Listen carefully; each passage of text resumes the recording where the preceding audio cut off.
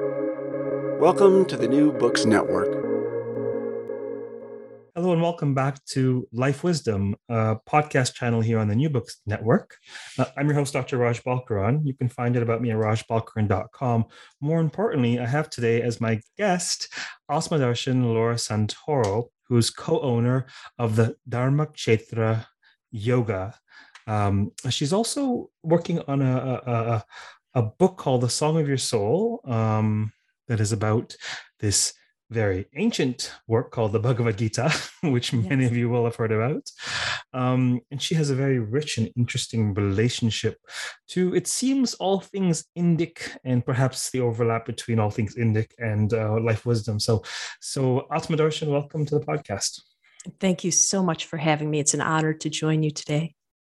So serendipity, we have a mutual contact, someone that I'm working with. I do some life coaching work, and in my particular case, life coaching and life wisdom are very much the same thing. Yes. Or incorporate much of the same strategies and mindsets. And often in the case of my particular clientele, those who seek me out or need me most, they're often very much on board with Indic paradigms of spirituality, religion, and such, whether they're from an Indic background or whether they're Westerners. So one such client is a good associate of yours, has worked with you, I believe, and she sort of put you on my radar. And I thought, you know what, you'd be an interesting interviewee. So here we are. Oh, I hope to fulfill all that. Oh, sure. Why not? Okay, there's so many pieces. Okay. Mm-hmm. You said something right before I hit record. I usually, for those of you listening, I'll chat with my guests a couple of minutes before we get on, just to convey to them that I'm not nearly as scary as I might appear.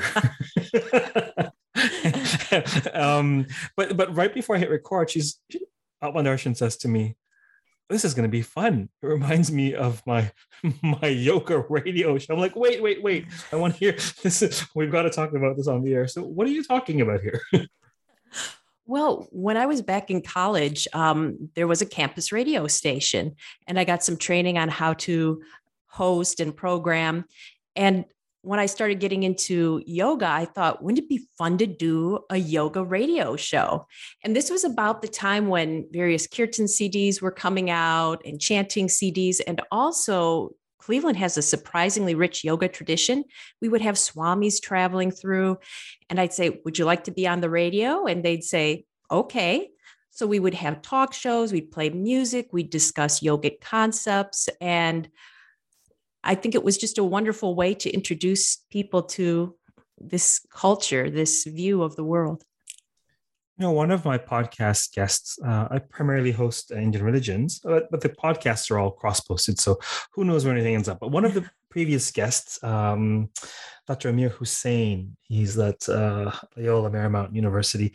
He used to be the editor of the Journal of the American Academy of Religion, but he said something very fascinating right before we started recording, or right after, actually. He said, you know, podcasts are currently what radio used to be. So it's interesting. I mean, this must have been a few years ago that you were doing this radio show, right? You're just out of college, right? When I started doing the radio show, we were still cutting and splicing reel-to-reel tape to edit interviews. Wow. And so this is sort of a half or a slight generation later. This is a different paradigm where podcasts are radio, and similar as you interviewing swamis, I interview scholars and seekers and swamis, folks of all stripes who may have something to say about this thing called life wisdom. So I'm glad you're really on board with the forum and the exchange. How did you get? I mean, there must be a story behind a story behind a story, but how did you end up writing a book on the Bhagavad Gita? What's up with that? Well, ever since I was young, I was interested in stories from other cultures. And before coming to yoga, I actually used to take and teach martial arts. I have a published martial art book from a few decades ago.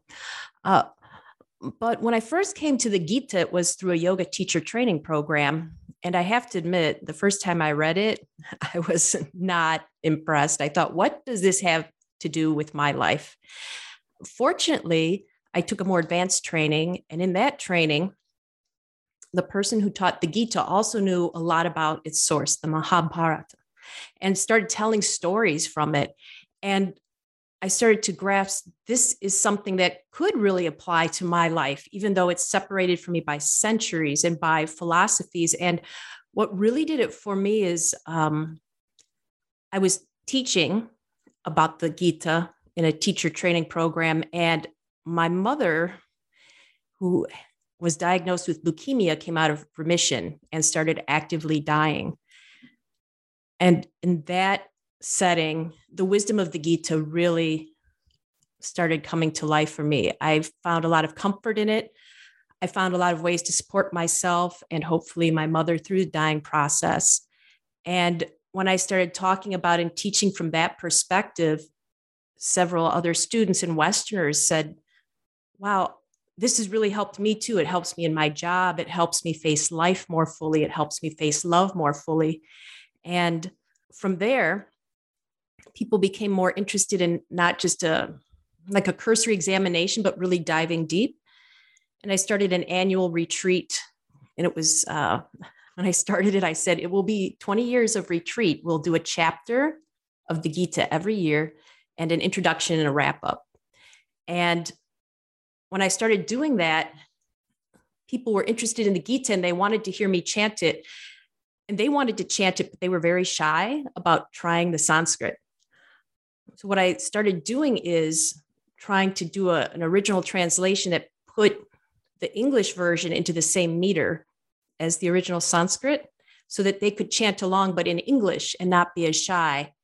And I tried that the first year with just a few verses and people loved it. So then the next year I tried to do the whole chapter and people loved it.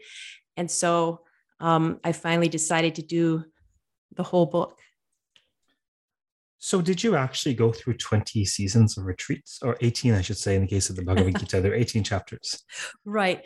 Well, we will be doing 20 because the first year was an introduction for people who had no idea about the setting. So we talked about the characters and the whole history. But we just got done with year 11. So we're through chapter 10 and we'll be doing the next retreat. We try to do it every Memorial Day weekend. So that will be coming up. Certainly a memorable Memorial Day weekend Yes. for those of certain stripes. Can you say something about this, what I think of as a crock pot versus a wok, the slow cook, slow burn? Can you say something about looking at a text over time, particularly the Gita? Was that necessary? Was that important? Was that impactful or a factor in terms of what you came up with? Definitely. One of the things I first noticed when studying the Gita is that each time I read it, it was different. And I realized it wasn't the Gita that was different, it was me. And every time I came to it, something different spoke. So that to me started to underscore the importance of revisiting it and peeling away the layers. And I lost my train of thought there, but I'm sure it'll come back if it's meant to. One of the things I love about the Gita is, and the Mahabharata is, Krishna says, I am the source of memory, but also forgetfulness. So if I've forgotten it, it must be important. And that's one of the big lessons I got from the Gita is, and now I remember, is this way of applying it to my life in a very compassionate way. And one of the things I got from the slow burn is when I was writing the book, I made a commitment that I would live each verse of the Gita as best I could for at least a day. So I spent years trying to live it as well. And I don't think I could have written the book or approached a translation authentically without that time. And it was well worth it. Living a verse of the Gita a day, what does that look like? Can you give us an example? Yes, I'd love to. What I would do when I started is there were so many different translations and everybody seemed to say something different. So I would look at a variety and I'd look at the original Sanskrit and I'd try to pull some kind of nebulous idea together. And then by applying it in my life, come to a concrete understanding and presentation that spoke to me as a modern Westerner. So for example, the first verse of Chapter 7, under my complete protection, practicing practicing yoga with your mind, intent on me, O child, hear how to know me fully without doubt. When I started practicing that, the first line, under my complete protection, I took a day and just imagined what it must be like to really feel like you're under the complete protection of a divine being who is personally invested in you. And that for me was actually life-changing, just to actively cultivate that. And I noticed it not only changed me, but other people started acting differently toward me as well. And that further encouraged me to study the different verses. Would you say the content of the Bhagavad Gita or your findings thereof, would you say this is particularly Indic and for seekers of a certain stripe? Or would you say that it is broader than that? My personal experience is that it's broader than that. I think there does have to be an open-mindedness on the part of the seeker. But the people that have started studying, especially with me, are people from various walks of life. They might be inclined toward yoga, but actually, when I was doing this book, I got beta readers, and one was a college student who had never heard of the Gita before. And as she did the beta reading, the editing, because I specifically wanted the input of somebody younger and who didn't do yoga to see if this appealed to them, she said that she found the wisdom to be really helpful even for her. And she asked, why don't they teach this in school? Why have I never heard of this before? So that's also inspiring me that it comes from, yes, a particular culture and a particular tradition and a particular depth of wisdom, but it's applicable still to people today and to people, I think, all over the world who really need its wisdom. Why is your organization called Dharmakshetra Yoga? What does that mean? What's that all about?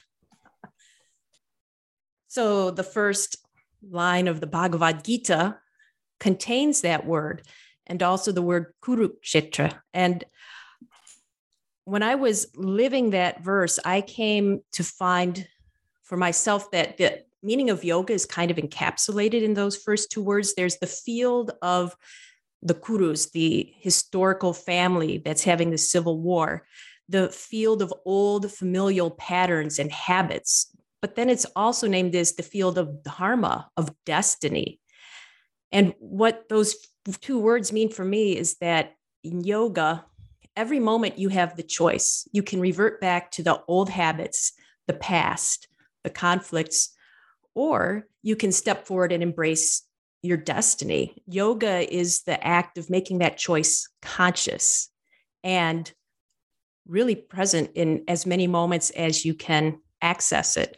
So that's why we chose the name. My business partner and I, she approved it. But the idea of stepping forward and embracing destiny. And that's why we do use the kind of redirect welcomingdestiny.com, because for Westerners, that's often a lot easier to remember. Well, I often ask somewhat naive questions on the podcast to elicit responses, but yes. Dharmakshetra is the for those of you who know the Gita, or even those of you who don't, Dharmakshetra is the very first. Those are the very first words of the Bhagavad Gita, and in all things Indic and probably beyond, the first and the last are important. Very important how you disembark from a journey, and it's interesting that the first word, of course, is Dharma, yes. Conduct, righteousness, virtue, what have you. Dharmakshetre, Kurukshetre, Samaveta Yutsavaha. It's just this sort of epic beginning, pun intended, on the field of Dharma, on the field of Kuru. So your platform, you're teaching more than postures, aren't you? Definitely. And I think that's one of the things that sets us apart and appeals to a certain group. We have people that come for postures, but we also have people that come for the deeper practices, meditation, mudra, but the philosophy behind it as well. What is the meaning behind it? What's the reason? And also, what's a way that I can apply yoga to my life? I can't always be in a meeting or be having an argument with my spouse and then go into a yoga posture or start a pranayama. That doesn't work, but I can remember back to what I've learned about the Gita. I can remember back to what I've learned from the sutras, from the Upanishads, and use those directions in the moment to help make my life better and to help impact the world more positively. I was musing in my inner life a moment ago as you were speaking about, gee, what yoga postures would work in an altercation with a spouse? Certainly shavasana or Yes. or tadasana, one or the other. Would definitely make a statement, and maybe even balasana, but that's a whole different story. There you go. so yes. There's so many directions I'd like to take this into. I think the most obvious one for listeners are along the lines of this. Hey, you do yoga postures, and you also do Indian philosophy, Indian spirituality, Indian wisdom. Is that necessary for people who do postures? I think that's one of the great debates right now, especially in the West. Is it necessary? I've taught classes where people come and they do say, just give me the postures, just give me the stretching. I think in a way that's a gateway. Yoga, and one of the definitions in the Gita is that yoga is the relief of suffering. So perhaps those people are just suffering from overwhelm in life and their bodies are locked up and causing them problems. And that's all they need. And that's really all they can handle because of the stresses of life. I think that those who can go beyond will get a much deeper understanding that really helps any kind of yogic pursuits or life pursuits to blossom. One of my teachers in India said that yoga is really like a bird, and you have to have the two wings to fly. You do need to have practice, but you also need to have some theory. And whichever you come to first is fine, but you need the other for your yoga to really take off. And I try to embrace that. Yeah, it's such an interesting issue that many of my own students are heavily involved in the yoga world, yoga practitioners, yoga teachers. For some reason, a very high percentage of my students are teachers without any sort of targeting, or it just happens to be that way. It's been that way for years, and many of them are involved in the yoga and what I think of as the yoga enrichment world. And I think for some yogas, postures, and that's what they're looking for. And it behooves them to find instructors for whom their postures and who work on the Annamaya Kosha, or shall I say the physical body, for those who are interested in that and interested in the benefits thereof. And perhaps, I mean, we can feel free to agree to disagree. I mean, this is about exchanging ideas, but perhaps there are certain yoga teachers who do what yoga is thought of in the West, a physical activity that brings mindfulness as well as health benefits. And perhaps there are other yoga teachers who are steeped in Indic lore, thought, practice, and to varying degrees. And there are others who want that enrichment. What do you think about that? I think it's absolutely true that there's a wide variety. My experience is, as people start to learn more and trust more in what yoga can do for them, then there is the tendency to want to dig deeper. I've been very fortunate in my classes. I've had people who are Orthodox Jews, who are Catholic nuns, who are agnostic, who practice a wide variety of approaches to spirituality. And one of the things I hope is that each one of them takes away a little something and comes to understand themselves, a different culture, perhaps the world better. And I really get my inspiration from Krishna and the Gita. I mean, Arjun has all these questions, and Krishna is a master. To me, he's the model, the epitome of a yoga teacher or yoga therapist, in that he's always able to meet Arjun just where he is and then help him go deeper. And for me, that's one of my real aspirations when working with yoga, is to help meet people where they are and to show them how they can go deeper if they so desire. This is a sort of thread in my own work that's recently resurfaced a great deal, but about 12 years ago, perhaps 2010 to about 2012-ish. I was teaching actively in the yoga community in Toronto in person, before the flood, so to speak, when we could get together, in person.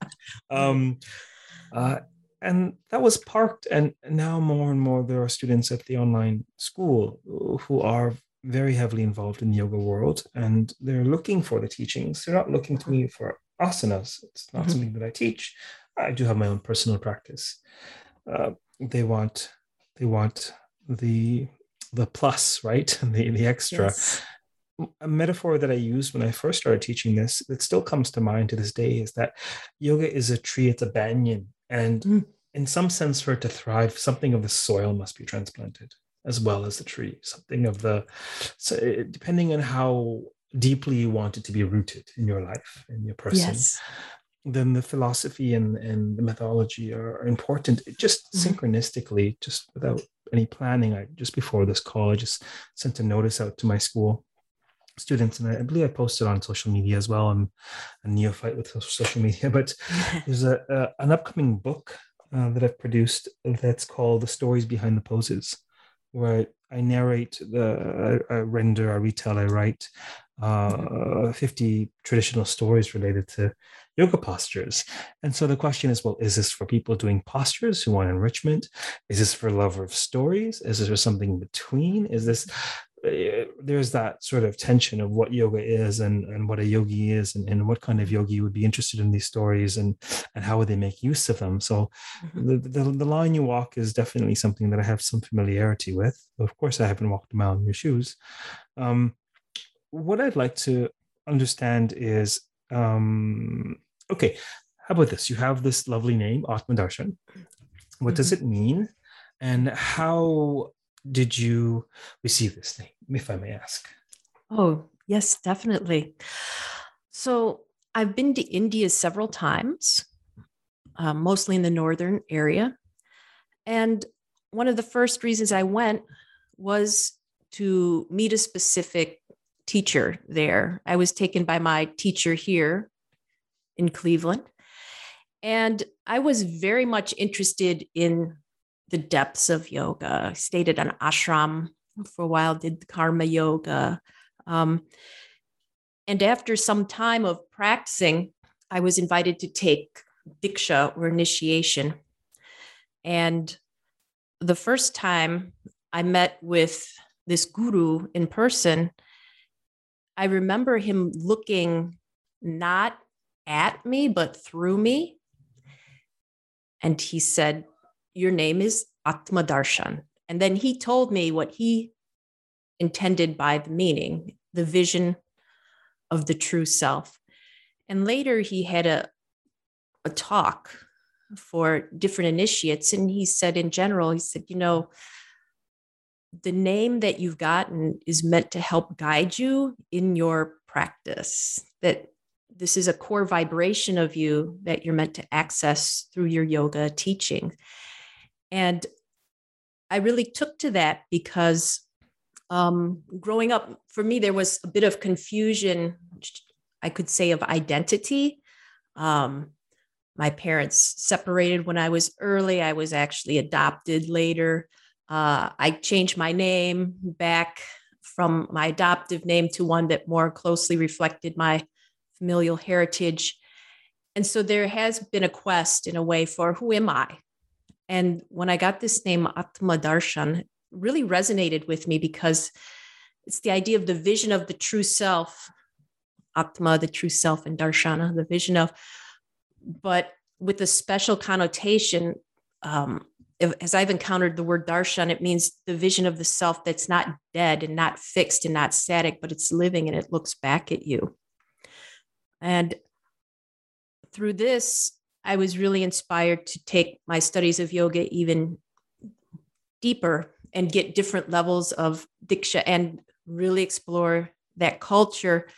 Because what I hope to do is, I know I'm coming at this from a Western view, but to be as respectful of the culture as I can because it's magnificent. India, I had one friend who was a world traveler. The first time I went to India, say to me, look, there's the rest of the world, and then there's India. And when I went there, I truly understood this, and I wish to honor that unique wisdom as best I can myself, while still being true to who I am in the culture I was born in, the culture I was raised in. What do you feel are some of the features of that particular Indic wisdom, as you call it, or what makes that space, do you feel, so different from the rest of the world, in the language of your traveling friend? Mm-hmm. One of the things that really struck me right off the bat was the traffic. And there's no way to even capture that in movies. If you've ever seen a movie about India, you really have to be there. Because for me as a Westerner and being exposed to Western culture and growing up here in North America, the idea was that order and civilization relies on organization. For example, modern cities laid out in a grid pattern, that there's structure, that there's a kind of predictability, if you will. And then what the traffic in India represented to me is that you can have life, you can have security and stability in an evolving flow, that you don't have to try to master chaos. You can learn how to go with it and learn how it's beautiful and how its spontaneity creates something different. And I have to tell you that even though the traffic was, at first I was terrified, but what I noticed is that the drivers pay attention. And if there's no need for traffic lights or anything like that, it's because everybody's paying it. People are driving when they're driving. And that to me is indicative perhaps of something of the culture too, is when you're doing something, you're doing something. Whereas here in America, when I drive, listening to the radio, doing something, having a conversation. And so I think that really can teach you a lot about how ingrained your worldview is. You don't even realize how ingrained it is. And then how refreshing and life-altering it can be to open up and to see the value, the benefit of having a different perspective. At first, I chuckled to myself when you mentioned the traffic, because for a number of reasons. One, it is quite different, and two, I had the same observation eons ago that it is indicative of something greater. So much as how the ancients might watch the flight of birds to discern things, you watch the traffic in India, and you discern certain things. And one thing that's palpable is that there is an organic, participatory, communal relationship to driving. Mm-hmm.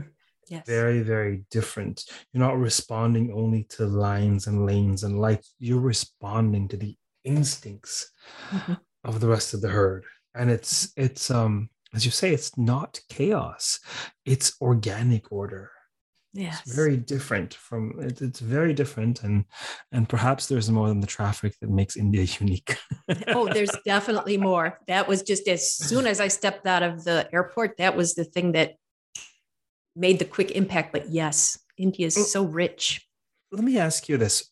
You mentioned in passing that there are Orthodox Jews and the religious of various types who are taken with the courses you offer and the teachings therein. Would you say that such people choose between a different religion and quote unquote Hinduism or Indian religion?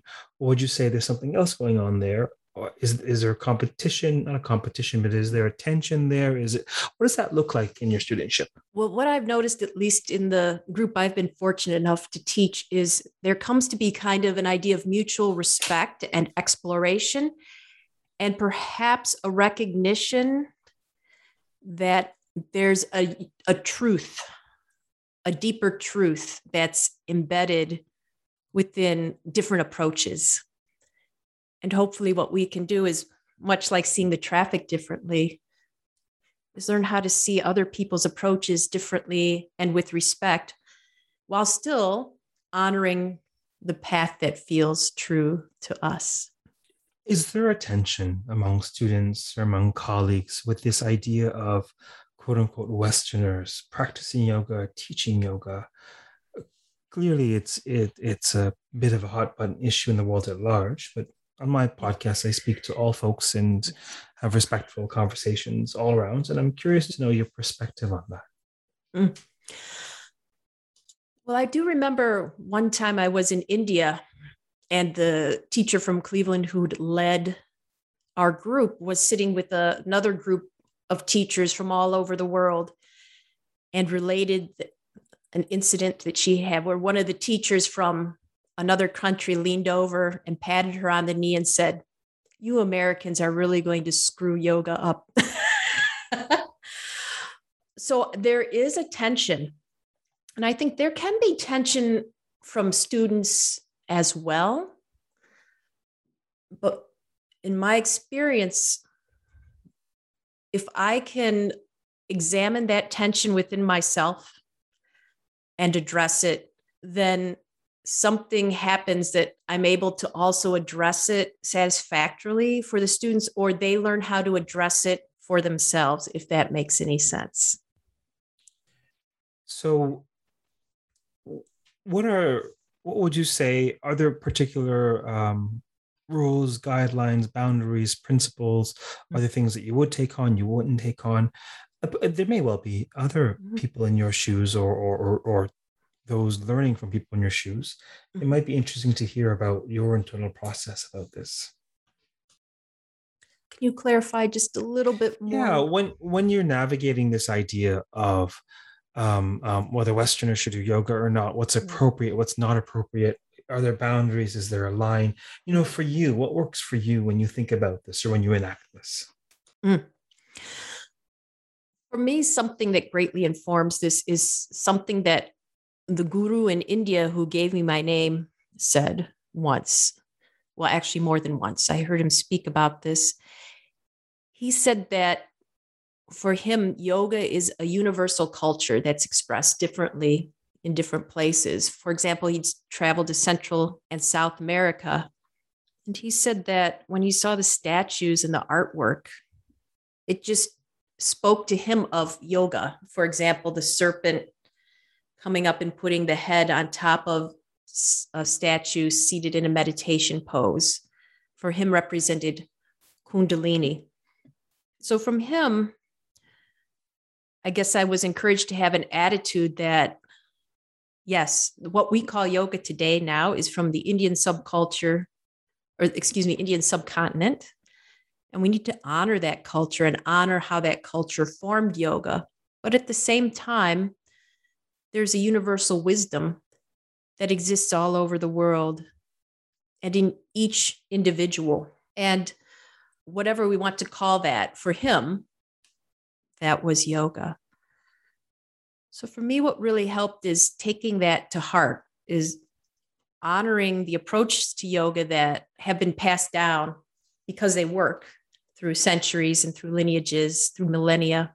Even the Gita itself, the reason people still read it today all over the world is it's got this great wisdom. And at the same time, realizing that we can use this to access and honor this inherent wisdom within each of us that may transcend culture, time, and place. It's a lovely thought. In addition to your work on yoga and the Bhagavad Gita, another interest of yours is yoga and death. Yes. Alzheimer's, addictions. Tell us a bit about this. So I originally went to school for psychology and biology. That's what my undergrad degree was in. And then I was fortunate to find a job as soon as I graduated in the laboratory of biological psychiatry. And when I came to yoga, I found a complete description of the mental processes and structures that really complemented the Western models I was taught. So I became extremely interested in yoga psychology. So for example, with Alzheimer's, I was very lucky to be engaged as a private instructor for a gentleman who was experiencing Alzheimer's and whose body was also having some challenges. And I worked with him and his daughter. And it was so interesting. With his dementia, he could not remember practices or names. However, we worked together for enough time that even though he couldn't remember with his mind, his body remembered, and his body would we would start the practice and he'd flow through it. And one of the things that yoga psychology posits is the mind is helped out by the brain, but it also lives in the body. And then that helped me with looking at other disease processes, including addiction, how addiction lives in the body and how actually the ego of the substance one is addicted to becomes part of one's own ahamkara, or ego is a rough translation in English. And then with death, I mentioned my mother's journey through death. I've lost my parents. I lost them both before I was 40, and then my grandparents not long after that. And so I quickly felt like I rose to the top tier of my family. I would be the next one to go. And the Kathopanishad, the story of the young boy who meets with death and talks with him, and death as a teacher during that time became very striking to me. And I actually, once I read that, I formulated this workshop called Yoga and Death. And the first time I ran it, I didn't know if anybody would do it. So I would teach my classes and go, come to Yoga and Death. And then I'd run into other teachers' classes and go, hey, by the way, there's a Yoga and Death workshop and it's going to be great. And a bunch of people signed up and I ran it a couple more times. I think part of the fascination for me is it gives people a chance, and yoga gives people a chance, and the Gita gives people a chance to talk about things we don't normally talk about in polite conversation, but we want to know about. And the idea that yoga can really help us through this transition, I think that's something that's much needed, especially right now, as we're talking with the health crises, people's lives being turned upside down. It's interesting to me that, for example, the Four Noble Sites to draw from Indic religion is crystallized in what we now think of as Buddhism. But this is ascetic ideology. These noble sites are exactly aspects of life that are very much tucked away or sanitized in the West. And old age, we've got homes for those. Right. Sickness, we've got fluorescent lighting in places for those. Right. Death. Right. And in our culture, it's very rare that one sees a corpse unless it's someone they love who's, done up at the service. And in much of the rest of the world, it's not uncommon to have seen death in that sense. So yeah, it makes sense that it would give folks an opportunity to address such issues. Now, you mentioned earlier in the podcast that you had this day where you practiced, for example, surrender to a divine personage. You also mentioned just now attitudes towards death and dying.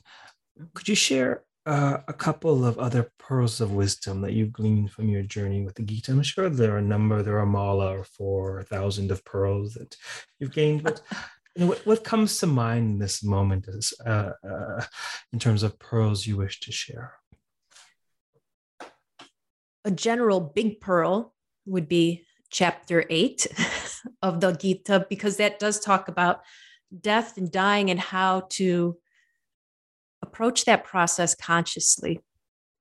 And I think that's a huge benefit for all of us across cultures, because many of us feel so helpless. I had a job working in a hospital, not just in psychiatry, but on a children's intensive care unit for a while. And the idea, especially when people see their children suffering and dying, of the helplessness. And what chapter 8 gives us is a bit more empowerment with that transition. But I think if I go to my favorite, there's several favorite, but my ultimate favorite verse of the Gita is the last one of chapter 10.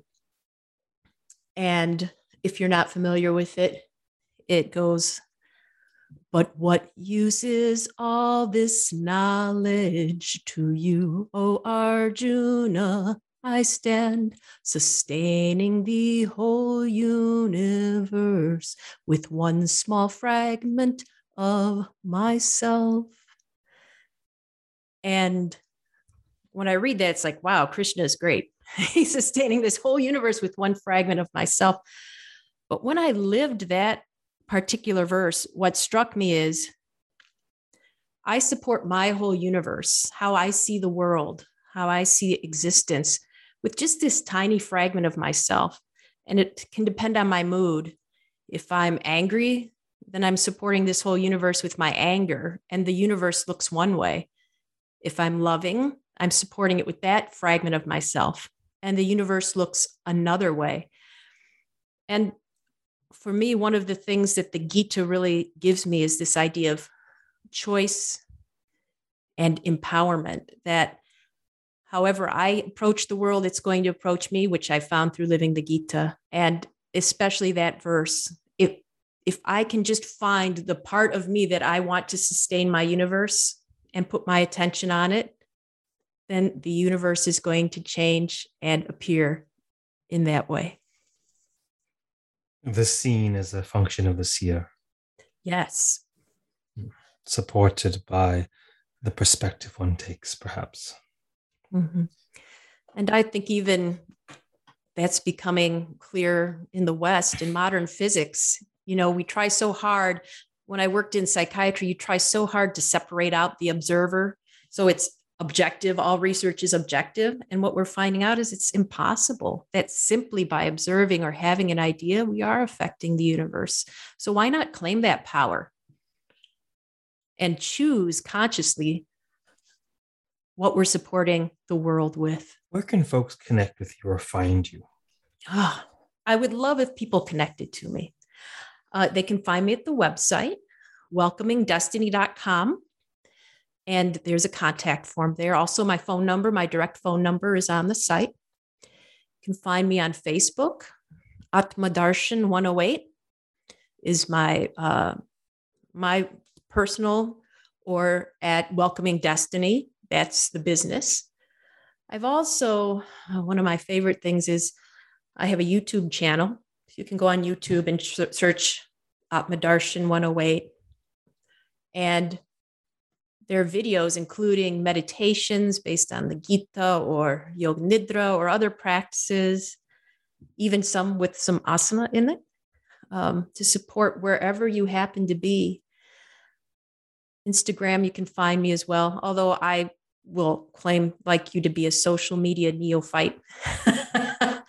But we do post, and you can message me at Atmadarshan 108 or Dharmakshetra Yoga, and I'll be happy to link up with you through that. Great. There are a number of avenues of seeking you out and your work. And of course, we will post all of those links in the podcast notes for this conversation. But for some people who are auditory learners or who just may be on the go, they want to make a mental note. It's worth vocalizing aloud. And as someone who has a deep connection with oral traditions, I'm sure you understand that. Now, at the behest of, I think, a listener or a colleague or friend some time ago, in these podcasts, I offer something at the end for you if you're interested. Yes. If you're interested for a few minutes or a question or two, we can switch places. And if there's anything that you had wanted to ask me, I mean, anything at all really about all things Indic or what we're talking about now, or sky's the limit, hopefully nothing too personal, but I did open the door. So is there anything you'd like to ask me before we close? We can switch if you'd like. I'd like that. It does take me back to the radio days. And I do agree what you say. Podcasts are the new radio. And it's wonderful because you can choose what to listen to anytime.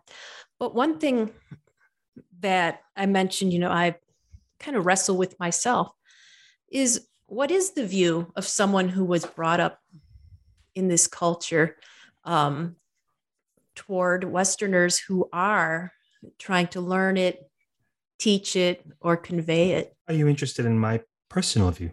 I'm very much. Yes. Well, the first thing I'd say is people are individuals. And I think that's important to keep in mind.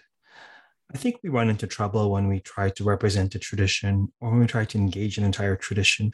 I think the individual is very important, both in terms of Western concepts of selfhood, but also and perhaps more profoundly in the divinization of the individual that we find in yogic philosophy. So in my personal view, I can't speak on behalf of other practitioners, diasporic or Indians or Hindus or anything.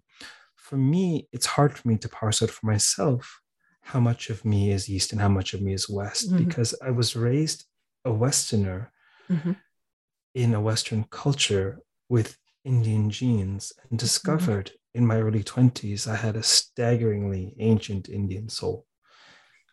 And things that I had no interest in, I found that I had an aptitude and deep passion for a little later in life.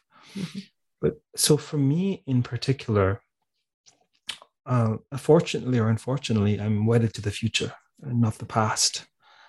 And it seems to me we need to build a globe. The project of our species is to build a globe on some, on some, lasting footing. And part of that, and I think Toronto may be a little bit ahead of much of the globe. It's sort of a multicultural mecca, not without issues, I assure you, but certainly a staggering success in terms of different stripes living together, borrowing from each other, sharing with each other. And for me, it's a question of that individual, their needs, their desires, their draw, their attitude. And for me, if a person is respectfully sampling the dishes at the Global Village buffet, and if a person has an aptitude for cooking and wishes to try their hand at this or that, that's very different for me than presenting oneself as the heir to an ancient tradition from such and such and such and such and such, or being driven primarily by money or power. And so I think there are various stripes. For me, it comes down to swabhava, the person's innate nature, which should be the North Pole of their swadharma, what they are called to do. And I think both from a secular and a spiritual perspective, who are we to tell others, to argue with the calling of others? That's my personal view. That strikes me very much as chapter 18 of the Gita as well, in which Krishna says that by doing what we're meant to do, we are doing the highest service to the world and to others, as well as to ourselves. So I do think you. You're welcome. I do think certainly that issues of cultural appropriation, of Orientalism, of colonialism, without question, these are issues to be addressed. But these are issues that are in the more short term of our species. The reason they need to be addressed is so that people can be free to respectfully enjoy and engage the world's legacy of teachings, India included. And so I'm a little, probably a touch too idealistic. And unfortunately, I was born about 500 years ahead of my time, but that's okay. That's all right. But so that's my personal view. And for me, it's all about respect. If there's acknowledgement and respect, what's the issue? If I have firm command of the English language, should I feel like a cultural appropriator? No, this is my innate, this is what I do, this is what I use. Yeah. I understand the English language may not be mine to own or even the language of my ancestors, but I use it with respect and with skill, hopefully. And that's that. I realize, of course, the analogy is flawed in terms of the experience with the West in India. It's fraught with issues that we need to confront and address. But confronting and addressing those issues won't happen unless people are free to engage the riches of Indic tradition, in my view. So I think enough of our swap for today. We should probably close before too long. Is there anything else you wanted to say or ask briefly before we close? I just wanted to say what a genuine pleasure this has been to speak with you and dialogue with you. And again, how very appreciative I am to have met you and to be able to share this time with you. Oh, you're most welcome. You're most welcome. Until next time, keep well. For those of you listening, we've been speaking with Atmadarshan Laura Santoro, who is co-owner of Dharma Kshetra Yoga. The links to her yoga site, along with her social media handles, will be in the podcast notes. Feel free to connect with her as you see fit. Until next time, keep listening, keep thinking, keep contemplating life wisdom, and how much of the world's traditions are ours to share, in what capacity, and how do we do so respectfully and in the spirit of camaraderie and appreciation. Take care.